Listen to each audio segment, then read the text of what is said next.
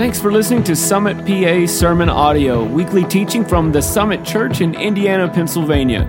SummitPA.church, every life made different. Well, good morning, everybody. It's so good to see you. Actually see you in the house. Seeing some faces that I haven't seen in a while, so it's good to see you guys. And I want to welcome all of you that are watching online too. We love you so much and are glad that you're joining us on Church Online today. So Mel and the girls went to his family reunion and they got up in about midnight last night. So I am preaching this weekend and I'm honored to get to teach. But I want to make a few announcements before I do that.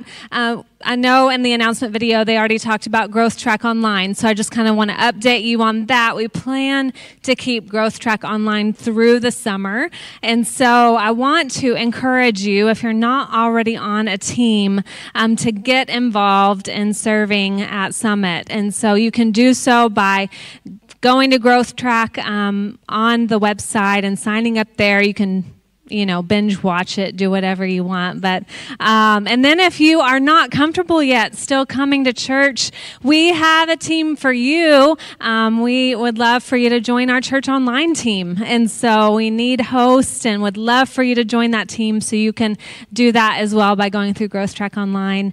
And then next weekend, there will be no 6:30 service. So we will have a 4:30 and then the 9 and 11 on Sunday, but due to July 4th, we will not be having a 6:30 service.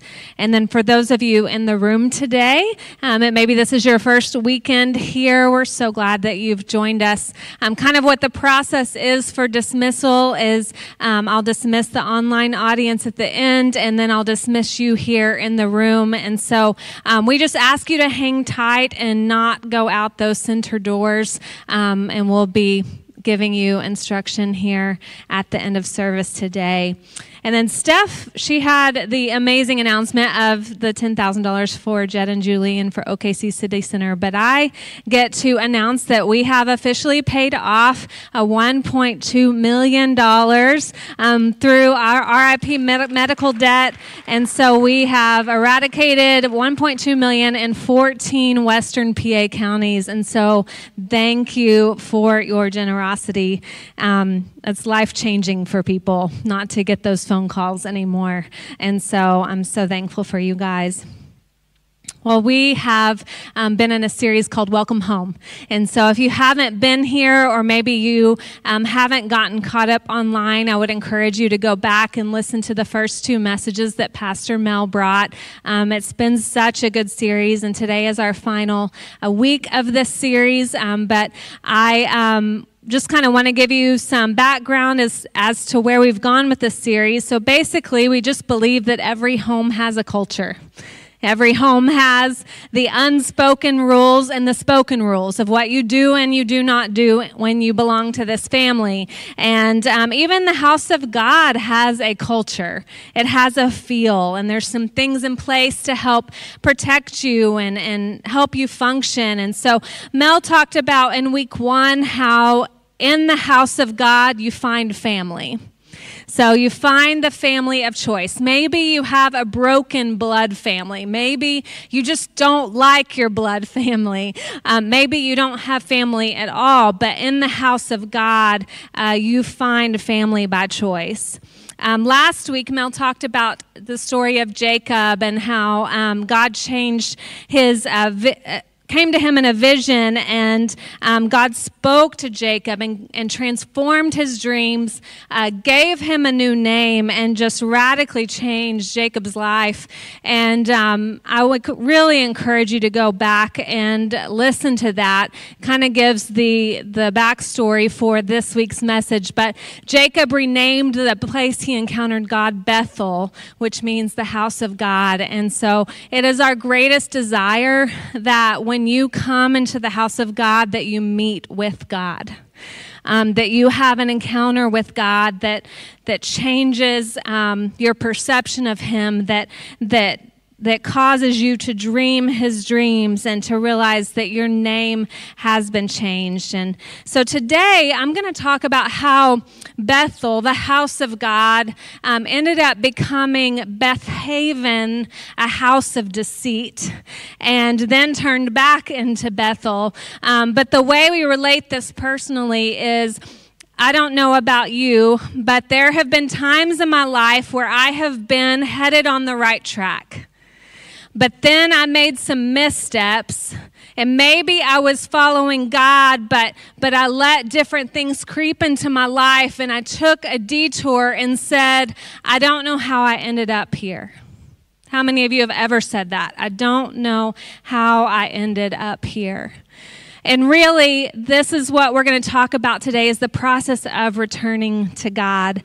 And so just to give you some history of Jacob, really briefly, in Genesis chapter 8, we find that Jacob is on the run from his brother Esau, who Jacob had stolen his birthright from Esau. Esau was ticked off. He had plans to kill Jacob. So Jacob made a beeline away from his home.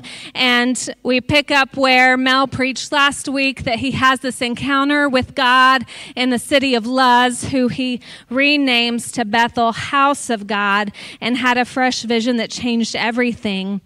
And then he falls in love with this woman named Rachel. And Scripture is very clear that Rachel was his favorite wife. How many of you are thankful that your husband does not have more than one wife? Hopefully not. And if you do, we can talk afterwards. But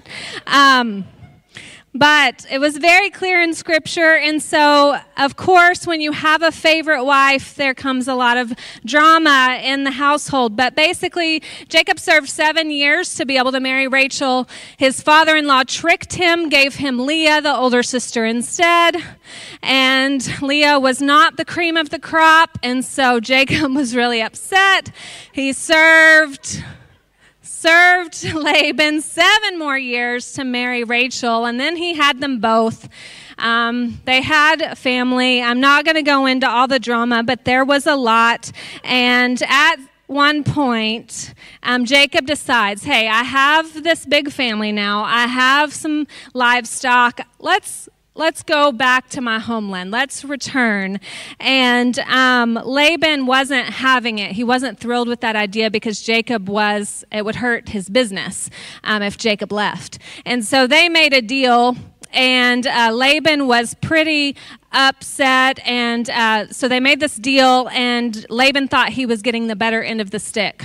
But Jacob ended up getting the better deal and became very, very wealthy. So, again, Laban was not happy once again that Jacob was flourishing. So Jacob says in chapter 31, he reveals this plan to his wives and his family. Hey, we're going to leave. We're going to go without Laban knowing, and we're going to go back to Bethel, because he was always supposed to go back to Bethel.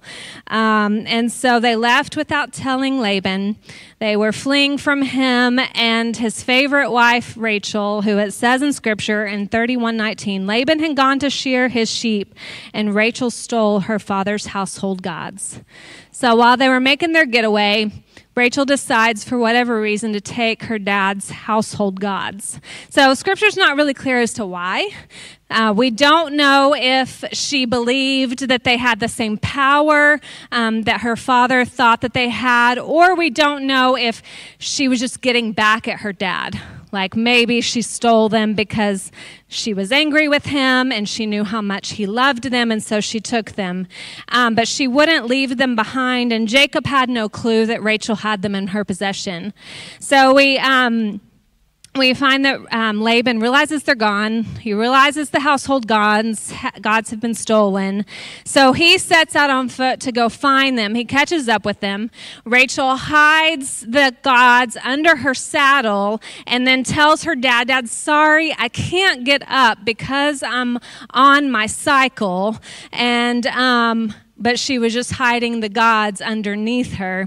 And so Jacob had no clue. Laban was, not happy. And so Jacob gives this, excuses and reasons why they've left. And it didn't end all that great. But in 32:1, they go on their way. And God sends angels to meet with Jacob to reassure him that he is with him, that he is protecting him, and that he is going to be always present with him. And then Jacob had this moment where he wrestled with God. It says a man, but we know that he actually wrestled with God, and God changes his name to Israel. And then in chapter 33, Esau and Jacob reconcile. And in chapter 34, Jacob, instead of going to Bethel, takes his family to Shechem, and another terrible, terrible family crisis occurs. He's at the bottom again, and he's desperate for God to intervene. And so we're going to pick it up in Genesis 35, 1-4. And it says, God said to Jacob, "Arise, go up to Bethel and dwell there.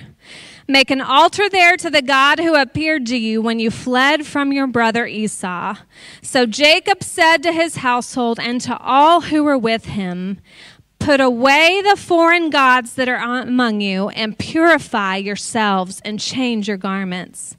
Then let us arise and go up to Bethel so that I may make there an altar to the God who answers me in the day of my distress and has been with me wherever I have gone." So they gave Jacob all of the foreign gods that they had and the rings that were in their ears. Jacob hid them under the terebinth tree that was near Shechem.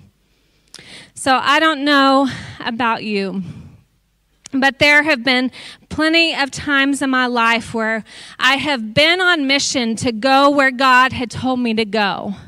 I had been on mission to be obedient, but I would justify certain things. Well, this isn't so bad, so I would indulge. Well, I didn't really experience much consequences from that, so I'll do this, and this isn't so bad. And soon I'm detoured off of the path that God had originally intended for me. And this is kind of what Jacob's family experienced. They were headed back to Bethel where God said to go, but they decided to go to Shechem instead. And there his daughter was raped. There was a huge slaughter. I mean, it was really, really bad. And Jacob is at this really, really low point. And we tend to bring so much pain on our own lives. We tend to bring so much pain into those that are around us when we don't stay on the path that God intended for us. We can get mad at God all that we want. But when we are the ones who choose to be disobedient and take the missteps, it brings so much pain. And so here was Jacob. I mean, just at the bottom.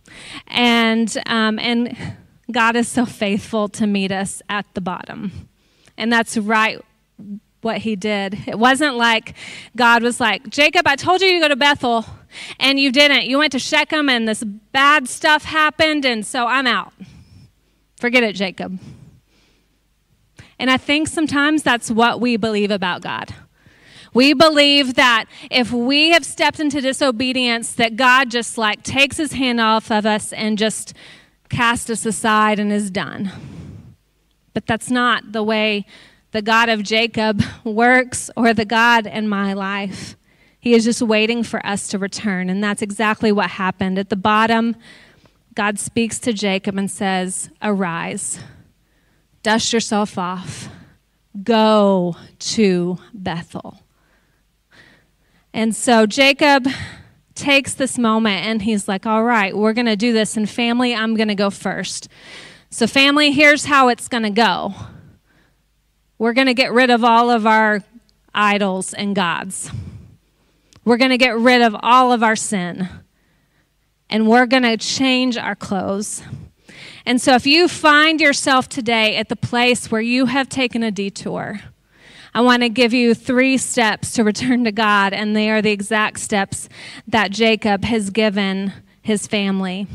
And can I just say to the men in the room, to the boys in the room, whether you have a family or not, there is something about when the men of God go first. There is something about when the men of God step up to be men of God and say, I'm going to go first to get right with God. I'm going to go first to cleanse myself. I'm going to go first. And it's incredible to see what happens. And Jacob went first. And so step number 1, get rid of the foreign gods that are among you. So these had been in Jacob's household for 20 years, and it was time to clean house. Now I realize that some of you are like, Kim, I don't have like little statues in my house that I worship. I hope you don't. If you do, we need to clean house. I realize that there are some religious backgrounds that's very much a part of their religion. But an idol, another god, is anything that we set up in the throne of our heart above Jesus. It's anything. So maybe it's your pursuit of money. Maybe it's your pursuit of success. Maybe it's you're holding on to memorabilia from a past relationship that's ungodly. Maybe you're holding on to an ungodly relationship. The list can go on, but there are certainly things in my life and in your life that we can easily worship more than God, that we can easily turn to more than God. And we see Jesus in Scripture. It's really the only time we see him really get indignant and get righteous anger. I remember hearing this story as a kid and just kind of being afraid of it, but when Jesus goes in and he cleanses the temple, it's because he knows that, like Bethel, for instance, when a wicked king came into play, he erected statues, golden calf statues in Bethel, which made it become Bethaven, the house of deceit. So Jesus wasn't about to let the house of his father turn back in to a place that was a house of deceit. So in Matthew 21:12-17, we read, "And Jesus entered the temple, and he drove out all who sold and bought in the temple, and he overturned the tables of money changers and the seats of those who sold pigeons. He said to them, 'It is written, my house shall be called a house of prayer, but you have made it a den of robbers.' And the blind and the lame came to him in the temple, and he healed them. But when the chief priests and the scribes saw the wonderful things that he did, and the children crying out in the temple, 'Hosanna to the Son of David,' they were indignant. And they said to him, 'Do you hear what these are saying?' And Jesus said to them, 'Yes. Have you never read, out of the mouths of infants and nursing babies you have prepared praise?' And leaving them, he went out of the city to Bethany and lodged there." So what's happening in this story is Jesus had not died yet. He had not become the sacrifice of sins. So people were still having to make sacrifices of animals in the temple to atone for their sins. So these pilgrims would come, and these crooked businessmen who were doing ungodly things, they were cheating their customers. They were set up in the temple selling animals to these pilgrims that had come. And so while it seemed like they were doing a religious activity, it wasn't, because they were ripping their customers off. They were using God's house and something that was supposed to be godly and for something for profit and to cheat them. And so Jesus was mad. He was upset, and so he comes in and he's like, no, my house, my Father's house will not become this, not on my watch. And so he goes in and just cleans house. But what I love is when Jesus cleans house, miracles happen. When Jesus cleans house, healings happen. And we see this right after he cleaned house. Healings occurred in the temple. And it became the place that God had always originally, planned for. And the same happens in our own lives. when we clean our homes, and I'm not talking about maybe it is our physical homes that we need to get rid of some ungodly things in. But I'm talking today more about our temples, our hearts, our souls. When we cleanse our hearts and our souls and our minds of the ungodly things, miracles are able to happen. The second thing I want to talk about is this thing to do is purify yourselves. So not only get rid of the things that are tripping you up, but get rid of the sin. You know, Jacob's family followed when Jacob decided, I'm going to consecrate my life before the Lord. And the fact is there anyone that's perfect in here? Raise your hand. Say, good job. You did correctly. Okay. The fact is we all sin, right? We all need Jesus.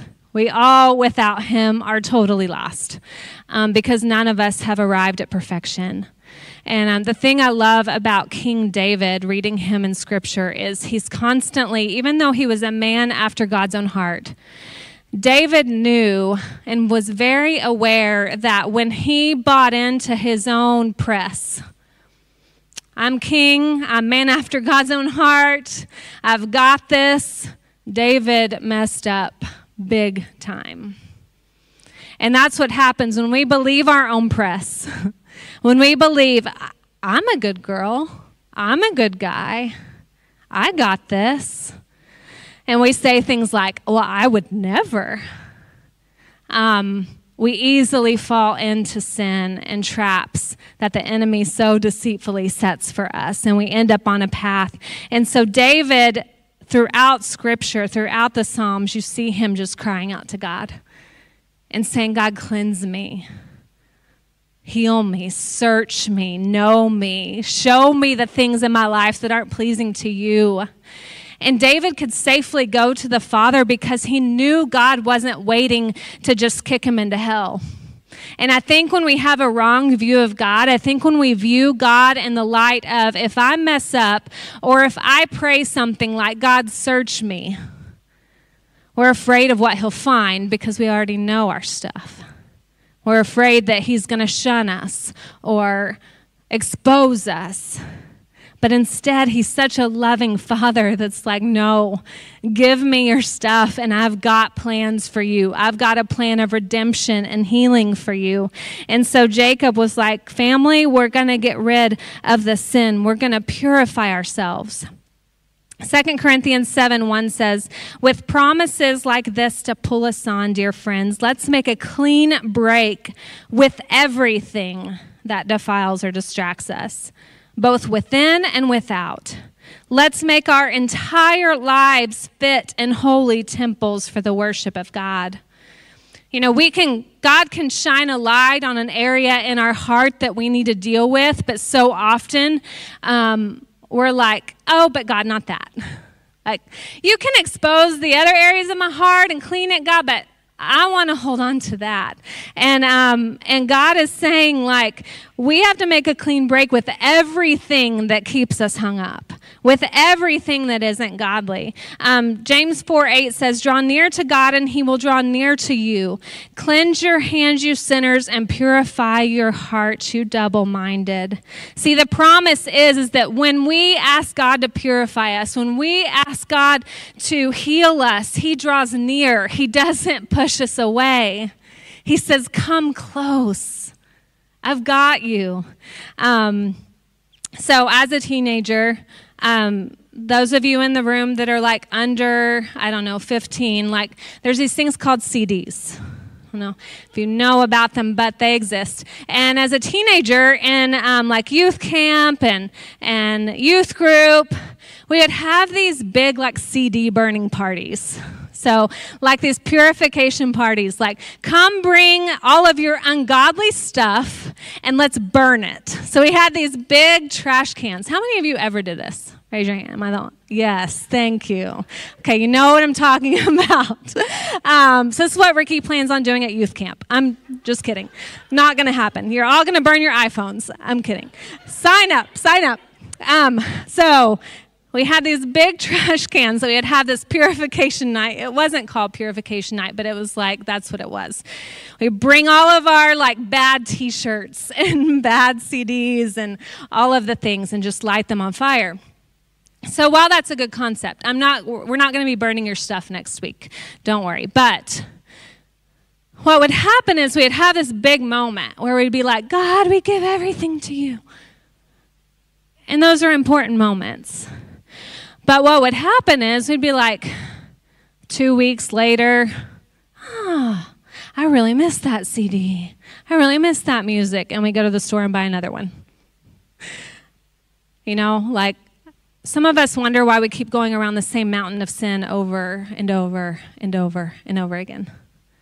Because we do the first 2 steps, but then we don't do the third, which is change your clothes. And changing clothes simply means a reorienting of your life. It simply means changing directions.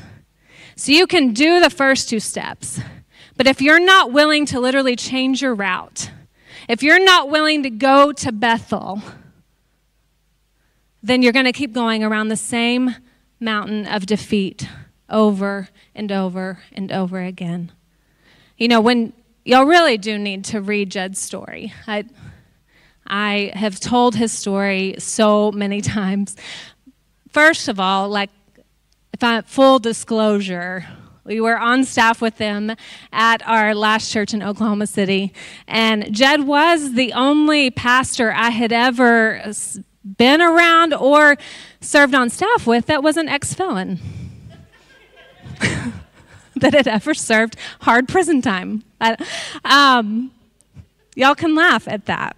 We have that relationship. But Jed has an incredible story of just life change. I mean, he was sentenced to very long in prison, very long. And God radically changed his life and changed his story.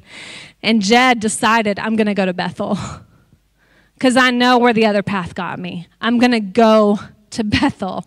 I'm going to do whatever it takes. And he reoriented his life. It's kind of like the woman that the religious leaders bring.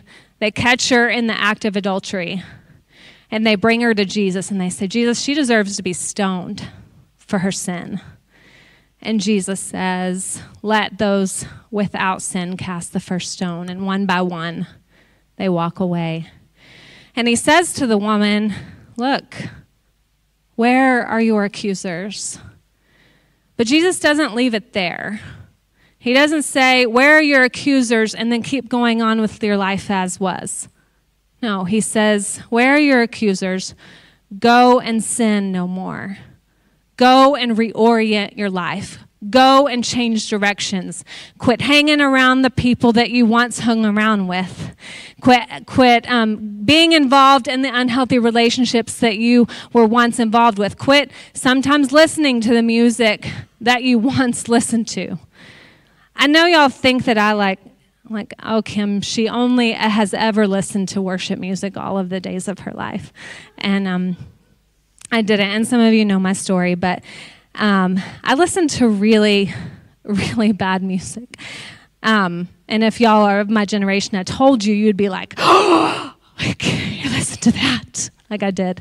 And so when I gave my life to Jesus, like full on at 17, I purged my life of anything ungodly. Some of it I threw in the trash. Some of it I gave to my little sister. Bad idea.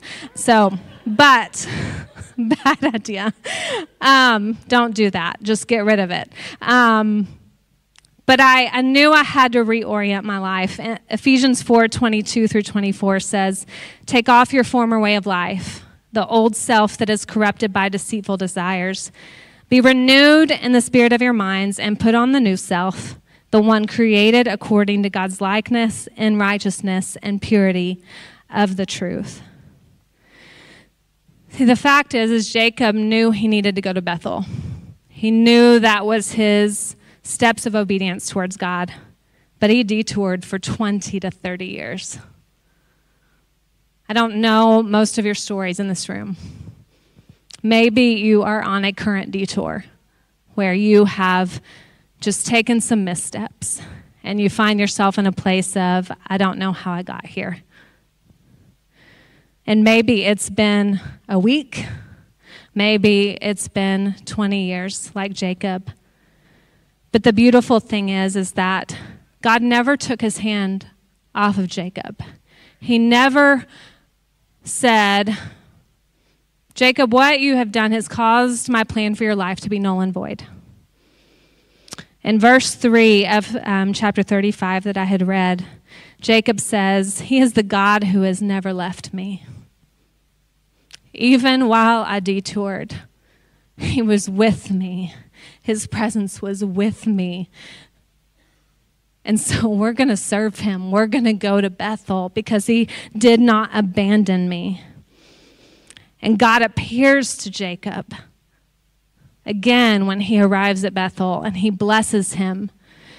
And I believe that there are some of you in this room today and are watching online that maybe you've taken that detour, and maybe previously God has spoken some promises over your life. And you think, there's no way his promises can work out for me now. That's just not true.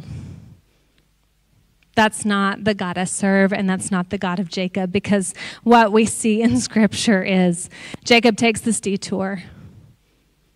And while he can't undo the family pain that his family has gone through, God meets him back at Bethel.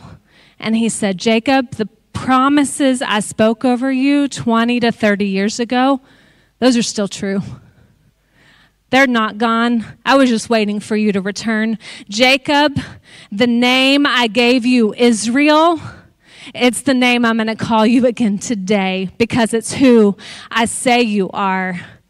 That has not changed. And so I just want to speak over you today.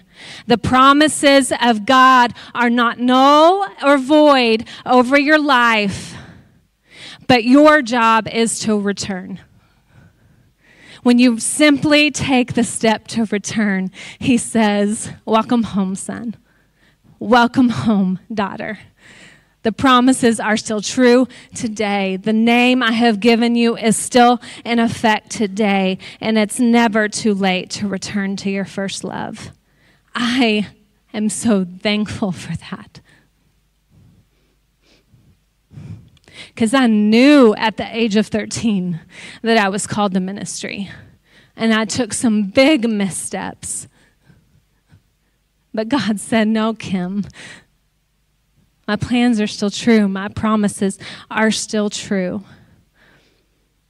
See, in closing, I would like to tell you that Bethel remained the house of God, but just like I had mentioned earlier, King Jeroboam came in and he erected these golden calves to worship. And so that's when Hosea, in contempt, renamed it Beth Haven, house of deceit.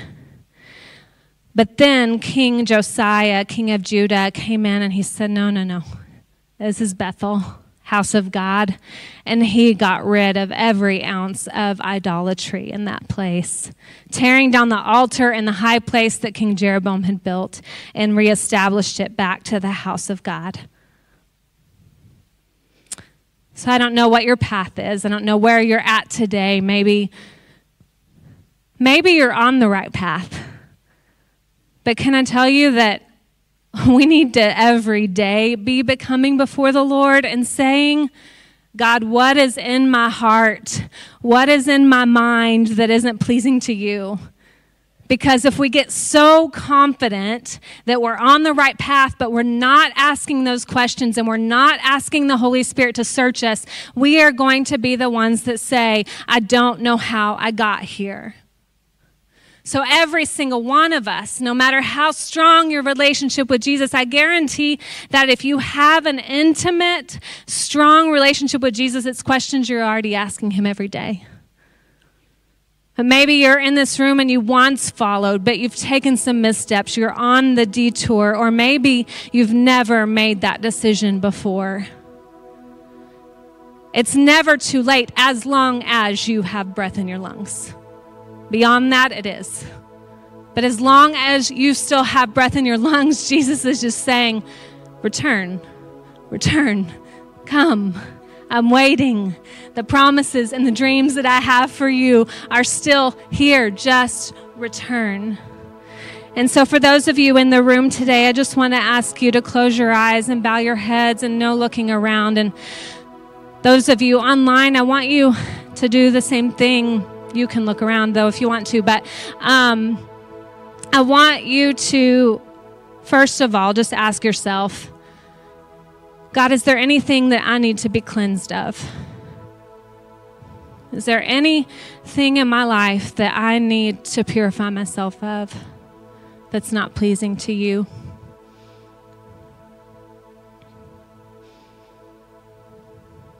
I want to make sure that you really do that and take that away from this message. But the second thing is for those of you who have said, I once lived for God, but I've taken a detour and I'm on a path that I never dreamed and I'm ready to return. Or maybe you say today, Kim, I've never followed Jesus, but today I want to make him Lord of my life. If you're either wanting to return, you've been on a detour and you're wanting to return, or you want to make Jesus Lord of your life for the very first time today, if you're in the room, I just want you to raise your hand and no one's looking around, just signifying that you want to make that decision today. Yeah, I see you in the back. I see you on the right. You can put your hands down. I see you in the balcony.